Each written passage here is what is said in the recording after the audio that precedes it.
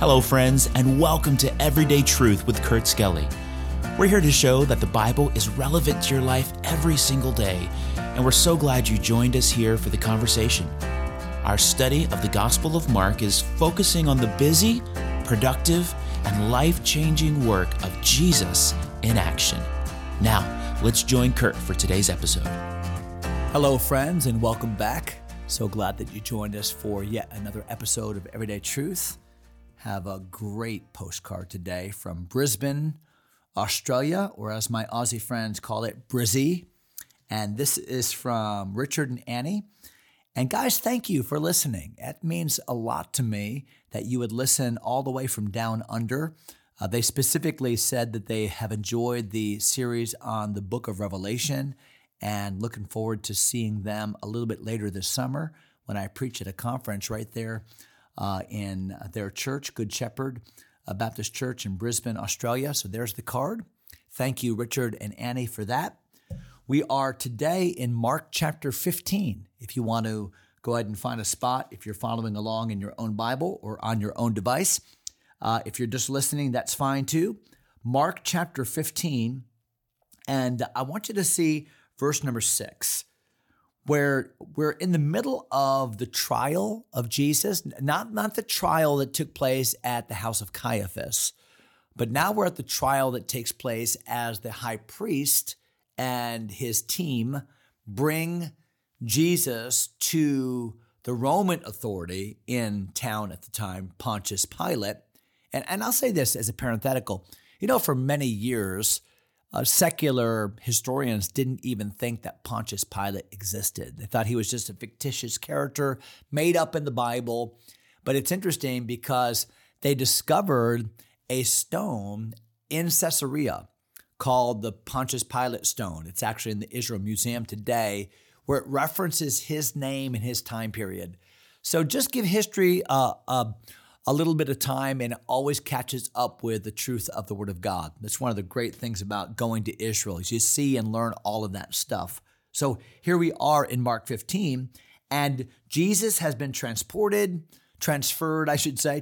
sounds like Star Trek, but transferred from the house of the high priest to the trial place with Pilate.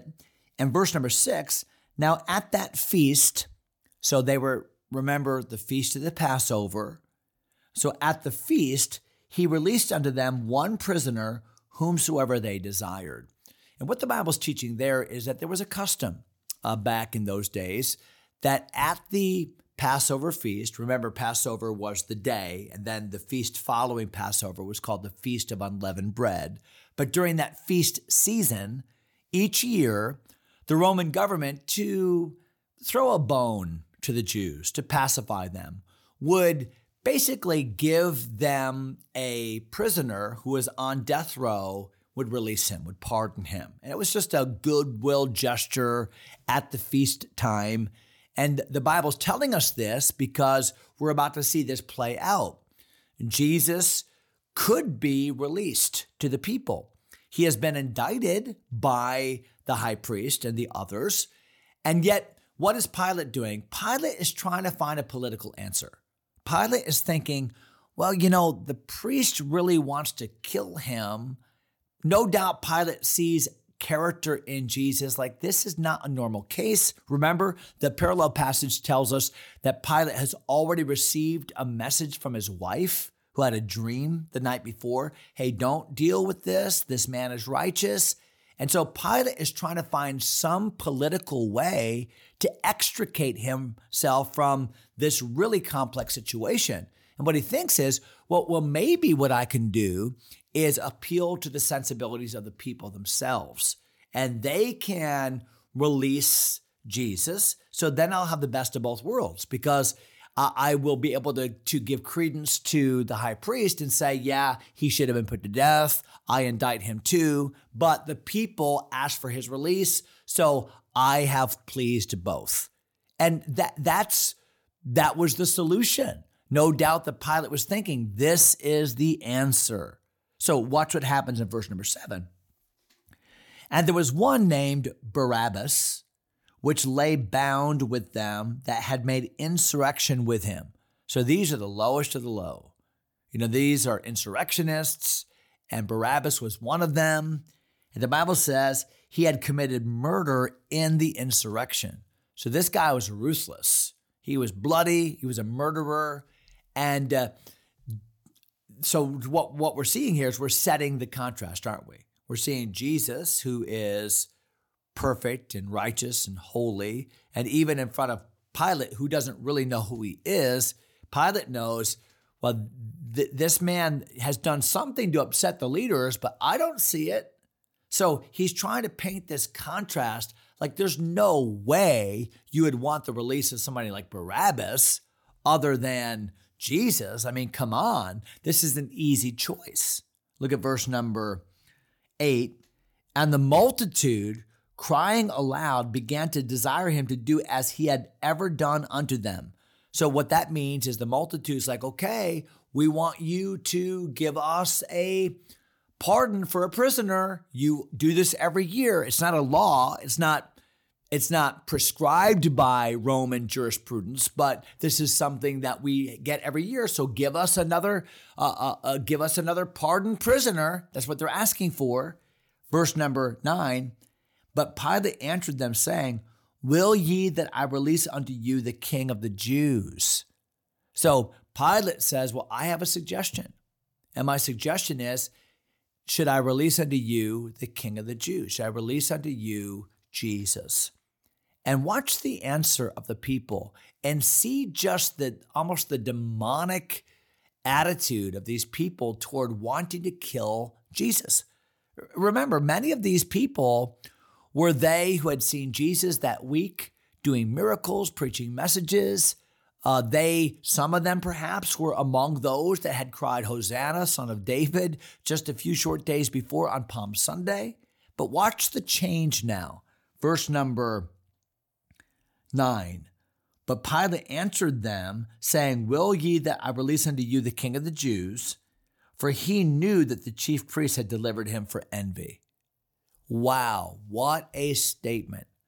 So in verse number 10, the Bible now tells us what Pilate knew. That's a wonderful thing about the Word of God, by the way, is it reveals our thoughts, our motives, the things that only God could know.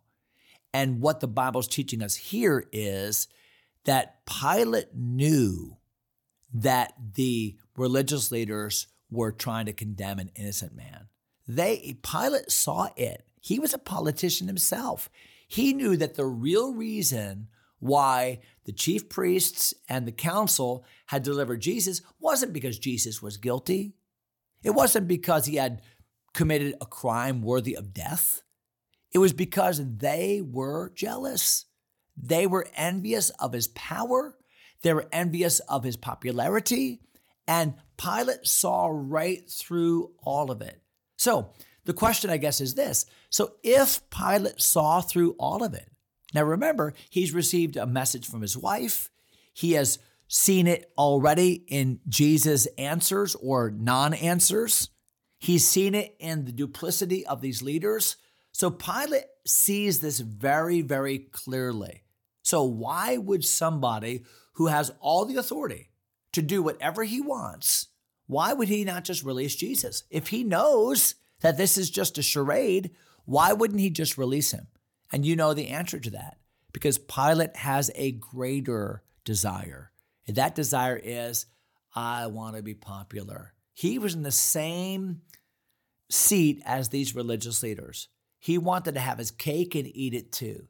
So he wanted so desperately to render Jesus innocent in the sense that, okay, I'm going to give you, just plead guilty, kind of is the way we do it today. So he'll be guilty, but then I will have released him. So I will have pleased both entities. And yet what happens? Look at verse number 11. But the chief priests moved the people. Oh, this is a chess match, isn't it? And the chief priests, they're playing a better game. So while Pilate understands what their motives are, and they no doubt knew that he knew what their motives were, but they played the game because they then moved the people. Now, how did they do it? Did they do that through intimidation? Did they do that through bribery? Did they do that just through the weight of their own influence? We don't know. Maybe they threatened them. We don't know. But however they did, they manipulated the crowd.